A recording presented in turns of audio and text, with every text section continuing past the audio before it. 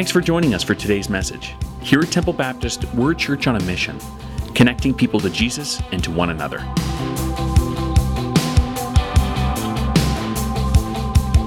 See, Christmas is a magnifier. It magnifies the good, but it also can magnify the bad.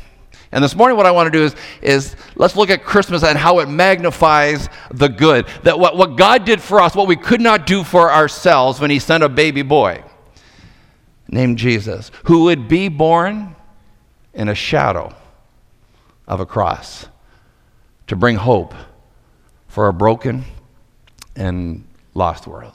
For the last couple of weeks, we've been in this series called Hope for You. We haven't been really talking about hope in the general sense, like hope for the world. We've been just talking about you personally, zeroing in on you.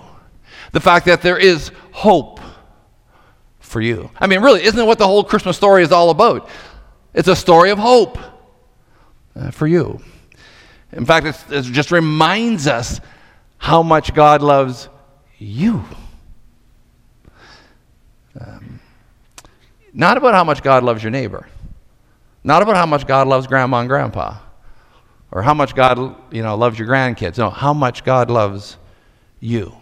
If this season tells us anything, it tells us God loves you. God loves you. I want to thank you for being here this morning. I realize Christmas is such a busy time of year. We're like less than 48 hours from the big day of celebration, and there's all this pressure to have everything together and put in order. And so I realize by you being here today, it represents a decision that you made just to spend some time together this morning. And I realize you didn't come to hear me speak, but you came to hear to see what God's Word has to say to you this morning. The older I get, the more I think I'm discovering that hope seems to be missing in almost every area of society. For too many people that woke up this morning, there's this lack of something. And oftentimes it's just a lack of hope.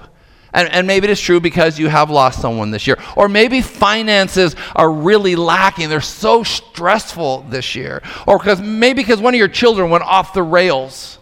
Or maybe because your marriage is crumbling. And so it just seems like there's no hope. And there's a lot of reasons why people feel hopelessness. Those moments of depression, those moments of despair, those moments of discouragement, moments of pain and hurt, and it just seems to paint a future that is not very beautiful. In fact, for some, all they do is see a future that's filled with pain and hurt. And it's in these moments that things begin to get really cloudy for us. In fact, sometimes it gets so foggy, the fog is so thick, we just can't see which direction to turn to. And last week we looked at Jeremiah 29:11, that verse that offered us hope, because it's, "For I know the plans I have for you, declares the Lord." Plans to prosper you, right? Plans for no harm for you, but plans for a hope, plans for a future. That's God's plan for you. That's his plan. But sometimes it seems as though God maybe has forgotten about us. Or maybe we have slipped through the cracks, 7 billion people on the earth, and I'm the one who slipped through the cracks. Oh, no, my friend. See, God is always at work. He's always at work. Sometimes he does his work in amazing ways, miraculous ways, and we stand back in awe, like, wow, look what God did. But most of the time, it seems like he's always working behind the scenes. And he's always working behind the scenes of our life.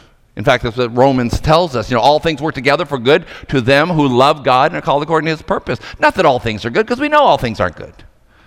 But somehow he is able to make all things work for our good. In the beginning, God created, of course we know, the world, and it was a perfect world. No death, no decay, no disease, no dying, no problems, only perfections. And so you would think in a world that is perfect, nothing could go wrong.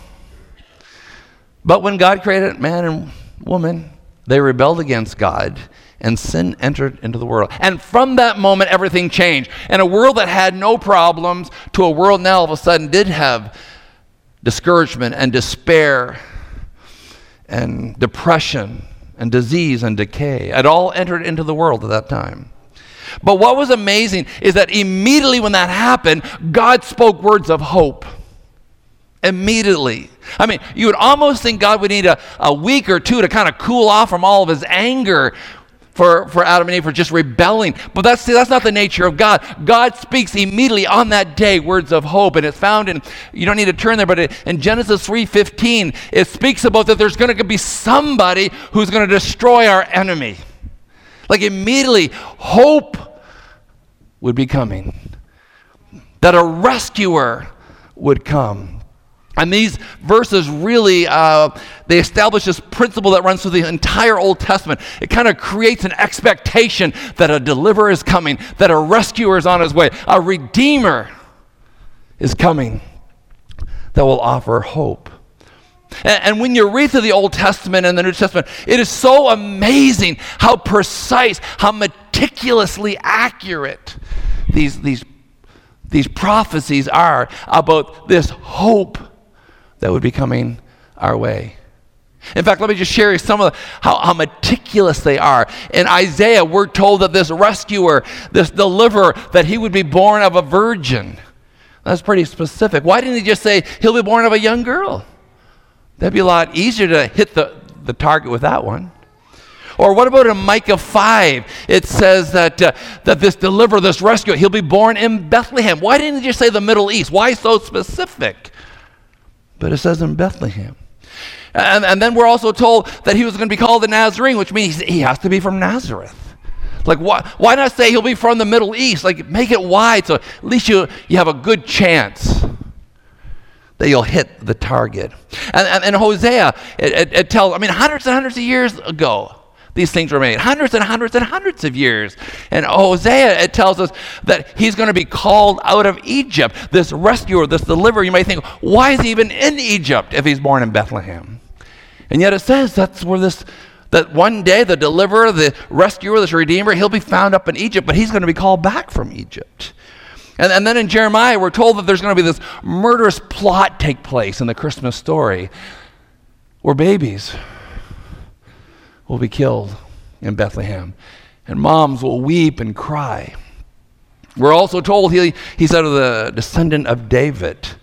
And we're also told that after he does come here, there's going to be a forerunner for him who will let people know that this redeemer, this rescuer is on his way. We're also told, again, hundreds and hundreds of years ago, that this redeemer, this rescuer, that he would be betrayed and that 30 pieces of silver would be offered for the betrayal. We're also told in Zechariah that he would be forsaken and that he would be pierced. Amazing how precise and meticulous all these prophecies are. And this morning, what I want to do is look at the meticulous precision of the hope that was born in Bethlehem. What amazes me is how precise the details are when it comes to describing this Redeemer who is on his way to bring hope for a hurting world. And when I begin to think about how meticulous, how precise God is about this rescuer, it makes me realize that God is in the details. See, that translates to me that God is concerned about those little things even in my life. That he knows exactly what I need and he knows exactly what you need. He knows exactly what you're struggling with. He knows exactly what I'm struggling with. He knows exactly where he needs to meet you, like he knows exactly where to meet me. He's into the details. So if you have your Bibles this morning, and I hope you do, because that's one thing we do every weekend at our services, we turn to God's Word. Turn to Luke chapter 2. Luke chapter 2. And we're going to read just the first couple of verses together. Luke chapter 2. And we'll begin at verse 1 of Luke chapter 2. It says, "In those days, Caesar Augustus issued a decree that a census should be taken of the entire Roman world. That was the first census that took place while Cyrenius was governor over Syria. And everyone went to his own town to register. So Joseph also went up from the town of Nazareth in Galilee to Judea, to Bethlehem, the town of David, because he belonged to that house and of the line of David. He went there to register with Mary, who was pledged to be married to him, and was expecting a child. While they were there, the time came for the baby to be born, and she gave birth to her firstborn son. And she wrapped him in clothes and placed him in a manger, because there was no room for them in the inn. Let's just pray. Father, I pray now, once again, as we look at this Christmas story, a story that is so familiar to, I'm sure, all of us here this morning. Lord, I pray that we could see it with fresh eyes again, how this hope has been born for us. So God, do your work among us, we pray. In Jesus' name, amen. See, this Christmas story, this birth of Jesus is the one event that began to put in motion that men and women would finally have hope and finally have their sins forgiven.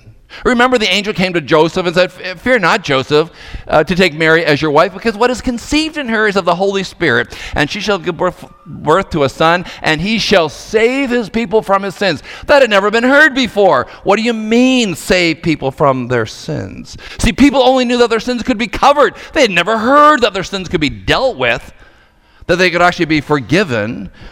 For the first time, men and women were going to be offered hope that they would no longer have to be under the weight of the judgment of their sin. Because hope was born. Hope was on the manger floor, and there was hope for everyone.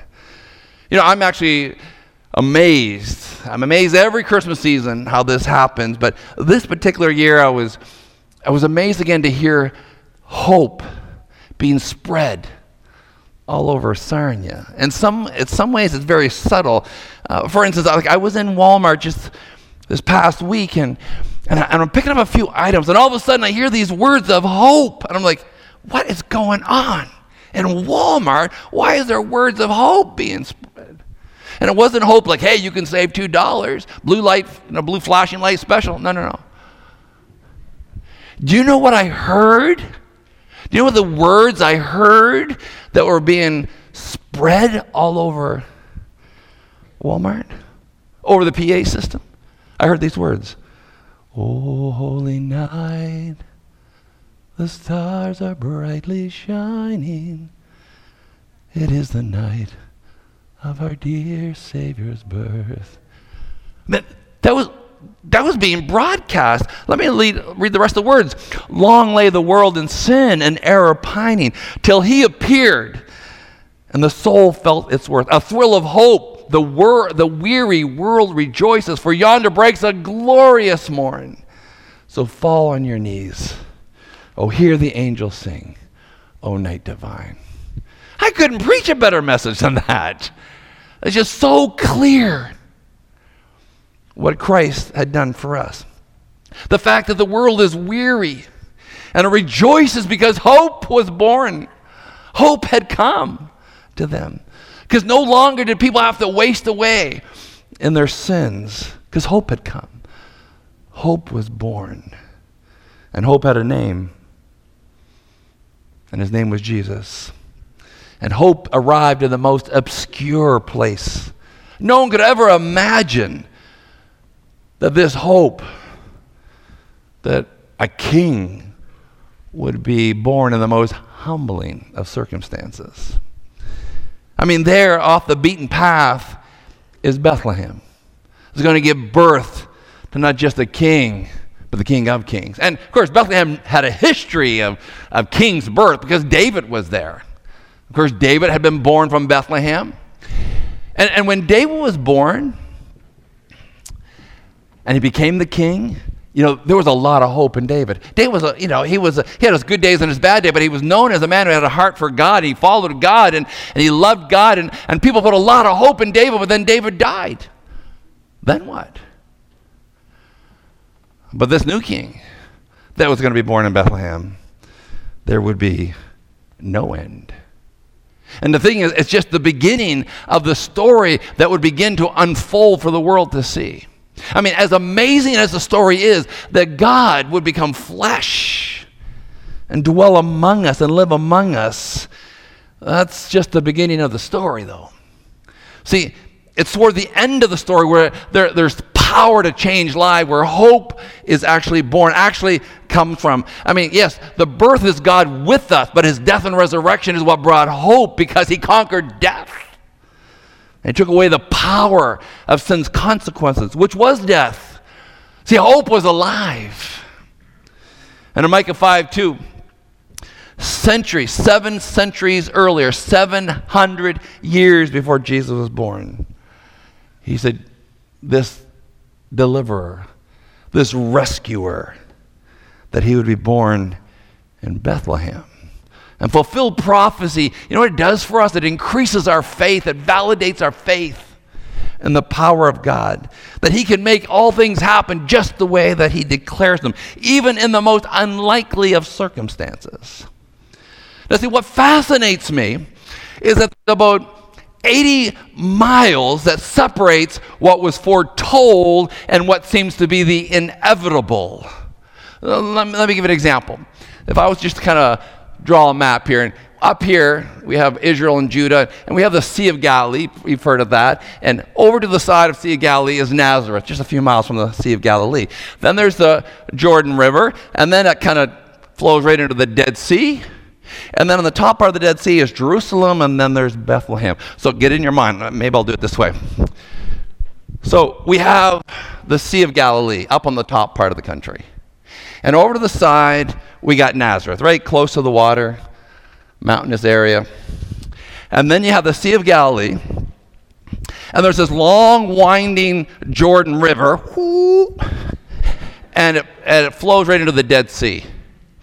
And on the part of the Dead Sea here, there's Jerusalem, not too far away. Then a few miles down is Bethlehem.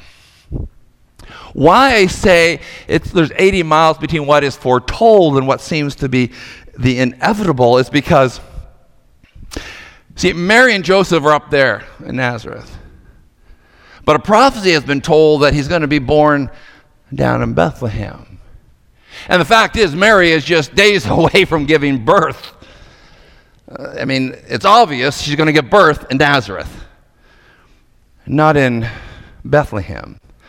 So how in the world does Mary get down to Bethlehem just really days before she gives birth? I mean, my understanding is, now you can correct me for some of you ladies, but when you're just days away from giving birth, you're not looking to go on a long hike. I mean, most want to, stay close to home, where the hospital, where family is.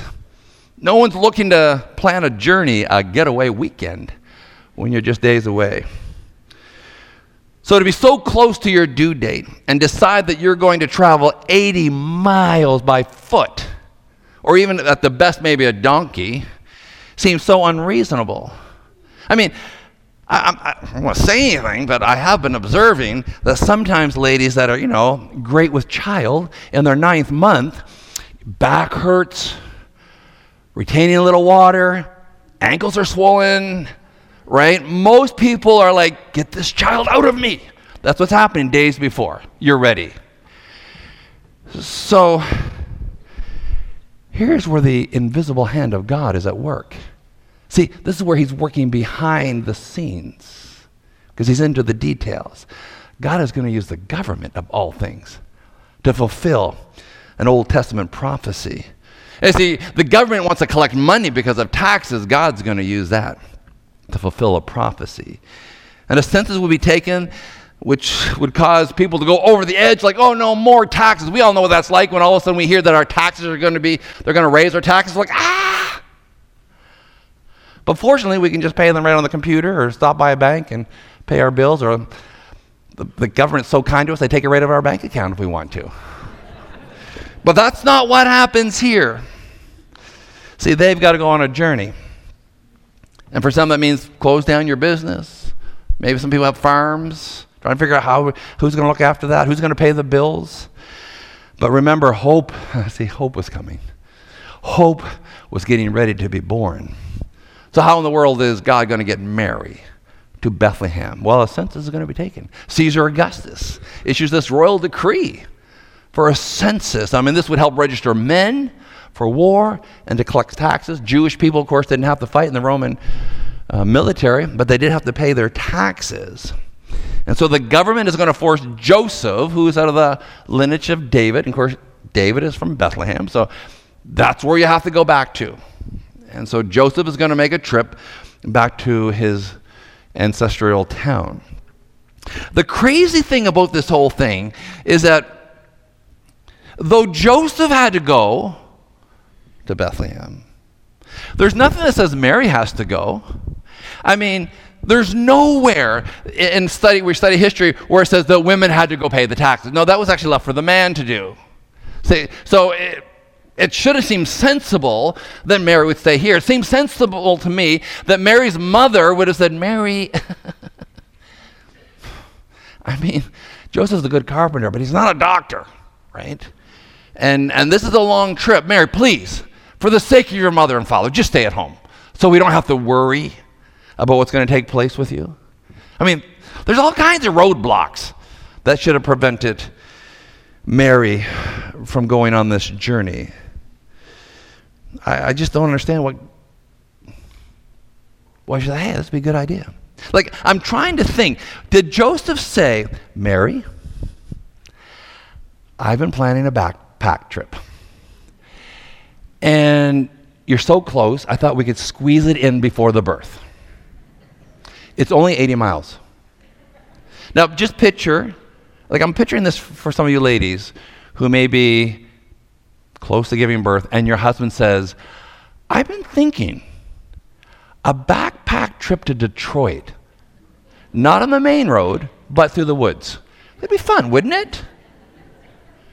That's when you would say, I know marijuana is legal. Are you been into it or something? Like you really begin to question how in the world. Because see, Mary's going to be on this journey, again, very pregnant, and it's not a flat path. I was looking this up this morning. I said, how long does it take to walk a mile? And I said, well, it takes probably about 15 minutes, a moderate walker, maybe 20 minutes if you're a little slower. And I'm thinking, well, probably Mary is a little slower. And it's not like a paved road. It's like rocky terrain. In fact, when you leave Nazareth, you kind of descend about 1,000 feet down. And most people say that the route that nobody went on this side of Jordan, but actually when you came down, you crossed over the river Jordan, and you were on the opposite side of the Jordan, and then you would cross back over to the river, and then you would make your way down to Bethlehem. Like, it's going to be hot during the day in the desert. It's going to be cold at night. There's no Five Guys along the way, no Chick-fil-A, no Super 8. It's kind of out in the open air. Hard rocks, heavy terrain, easy to twist your ankle. And yet there's Mary making an 80-mile trip. That probably if you walked maybe 20 miles, if you could walk 20 minutes on a mile and 20 minutes, it takes about 23, 24 hours, I think. So if you walked all day and all night, yes, you could make it there. But let's be reasonable. Nobody's going to be doing that. So let's just say they got 8 hours in a day. Good, heavy, solid. I mean, it's going to be at least a 3 days journey. And probably a little bit longer, since the terrain is so rugged and so rough. And I don't know what Joseph was saying. Come on, hang in there, Mary. Come on, hang in there. We're almost there. But hope was on its way. See, hope was coming. Mary is one tough lady to make that kind of a journey. And the Bible says that while she was there in Bethlehem, while they were there to pay their taxes, to do what the government had asked, while they were there, it was time for her to give birth, which we can only imagine. Yeah, of course you would after a trip like that. And of course, it says there was no room anywhere. Like, there was no room anywhere. And so her firstborn child, born in a stable, laid in a manger because there was no room. And yet the Bible tells us that shepherds, I mean, honestly, if you do any kind of a study of that time period, shepherds are kind of the lowest of the low. I mean, no one wants to be a shepherd. But shepherds were out in the field just doing their job, working the line, as we would say. And it says, suddenly an angel of the Lord appeared to them.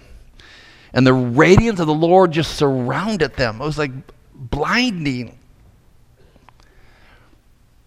And told them that today in the city of David, a Savior was born. Hope was born. For thousands of years, people have been waiting, just waiting for this rescuer. And now, the words they heard, they were the first people to hear it. Hope was born. Hope has come. And there's hope for you.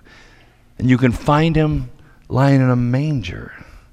And then suddenly it says a whole host of angels were there, shouting glory to God in the highest, peace on earth.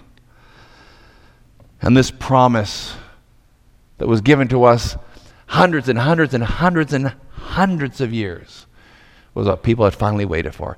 Somebody was going to come and deal with my sin. That Jesus Christ wasn't just going to come and treat the symptoms. See, he was going to forgive people. You understand? That's brand new for people. That's brand new for people to hear that sins could be forgiven. We know what it's like to try to cover up our sins, and that's all that people knew in the Old Testament, that they would make a sacrifice, make sacrifices regularly, and all it would ever do is just cover up their sins. This is big news for people. Big news. This is hope. What do you mean my sins can be forgiven? I don't know if you're wired with medical stuff, but if a doctor says to you, hey, we can't treat your problem, but we can treat the symptoms, that's not good. I have my cousin, close cousin of mine, her and her husband have been in pastoral ministry probably, 35 years now, and she was just diagnosed a few months ago with a very rare, aggressive cancer. And the doctor says, there's nothing we can do for you. Now, we can try to mask some of the symptoms. We can give you something to cover the pain. We might even be able to prolong your life for a little bit, but there's nothing we can do for you. See, all through the Old Testament, that was their story. See, the issue was sin, and it could never, ever be dealt with. Just little coverings along the way. But now, for the first time ever, sins actually could be forgiven. And that was the hope that Isaiah had prophesied about, that Jesus Christ during this Christmas season would be the one who would take the crooked hearts and the broken hearts and mend them and straighten them up. That he could actually change a life by changing someone's heart. And the reality is, it's our only hope. It is our only hope. It's my only hope. It's actually your only hope. And that hope is Jesus Christ. So what was prophesied hundreds and hundreds and hundreds of years ago finally had come. It finally arrived. And what is so amazing, it's one thing to have your sins forgiven. It'd be like, it's one thing to have your cancer, say, healed. But there's all those effects from drugs, that the side effects. And so, okay, maybe the cancer's gone, but you're still suffering maybe some of the side effects. Well, here's what I find amazing, that not only does God forgive you of your sin, but then he goes above that. And then he wraps us with a robe of righteousness. Who's ever heard of something like that before? That's what God does. So now when God looks at us, he doesn't see the sin in our life. He sees the righteousness of his Son that's been placed upon us. That's hope. We call hope. This season, I've read through the Christmas story so many times again, and like many of you, you just read it, and you've been reading it for years, and once again this year, something caught my eye. It was Matthew 1:23. It says, we are told that he would be called Emmanuel, God with us. No. You understand what I'm saying? God with us. God with you. God with me. I mean, God was, God is, and God will be with you. God with us. Emmanuel. God, not just God watching over us. No. God with you. God with you. That means when you stand at the foot of a grave of a loved one, God's with you. That means when your marriage is crumbling, it means God's with you. See, it means when there's been a downsizing of the company and you've been let go, Emmanuel means no, God's with you. See, sometimes we think God's abandoned us during those times. No. God is with you. And God's with you when maybe when the day comes that you find yourself in a hospital bed and they said there's no hope and you're dying, God's with you. Not God's watching over you. God's with you. That's Emmanuel. God with us. You know, God was with us as a church 80 years ago when those tents were erected. And people came to know Jesus Christ. And God was with this church family when they bought that first piece of property and they put that little building on it. God was with us. And then the big dreams of buying another piece of property and building actually a bigger church. God was with us then. And when we marched to the city and came here, God was with us. And God was with us. God is with us. And God will be with us. And God will be with us when we get ready to face 2019 and all of its challenges. That's Emmanuel. Let's hope. Let's hope for you. Hope for me. That no matter what you're facing today, there's hope. And even this morning, I realize there's people watching online who are listening to these words and wondering, is there hope for me? Yes, there's hope for you. And hope has a name, and it's Jesus. So when your child has been diagnosed with a debilitating disease, God's with you. God's with you.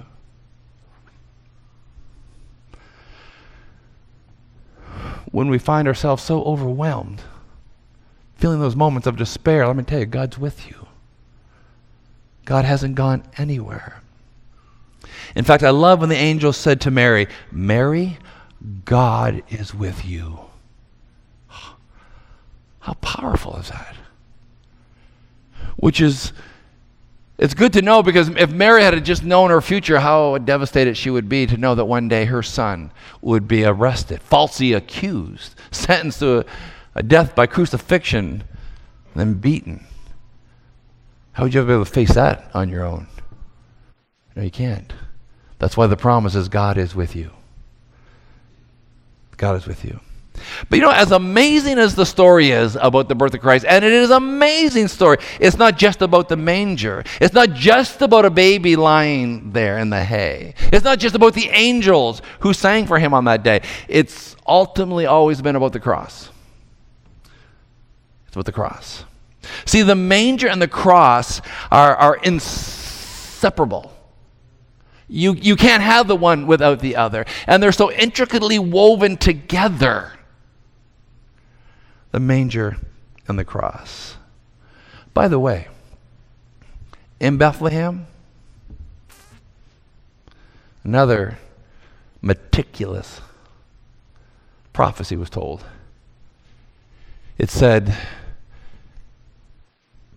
that there would be a murderous plot take place. And that babies would die and moms would cry. Because Herod the Great got pretty jealous when he heard the news that a king Was it going to be born in his town? No, that doesn't happen. I'm the king. And so when the wise men came to him and they asked, how long have you been following this star? When did the star first appear? They said about 2 years the star first appeared. And so Herod just says, well, then kill every baby boy 2 years and younger. Wipe them all out. Like these prophets, so meticulous, so precise, which says, ooh, God is in the details. He's in the minute details even of your life this morning. So maybe you're here and your thoughts have been, oh, well, God just deals with the big stuff. I have to deal with the small stuff. No, that's not true, actually. God deals with the small stuff too. The very little minutia. And nothing slips by him. Sometimes we do. We have these feelings like, okay, 7 billion people, he can't watch over all of us.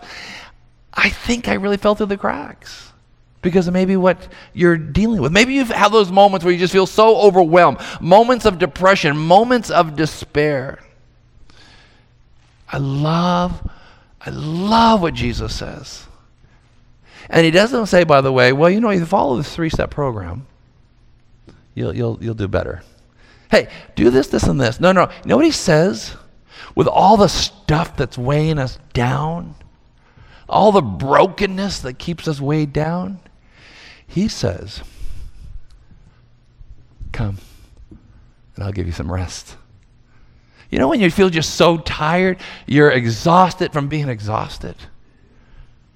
And Jesus says, come, and I'll give you some rest.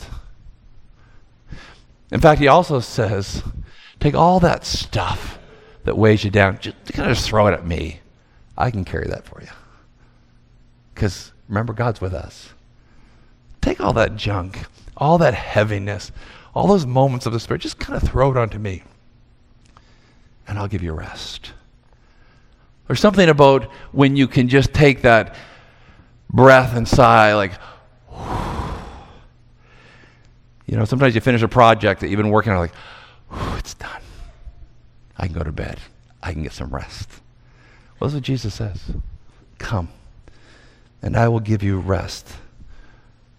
You do not have to face this on your own. See, Jesus was born not just to bring the world hope, but to bring you hope right where you are this morning. Let's pray.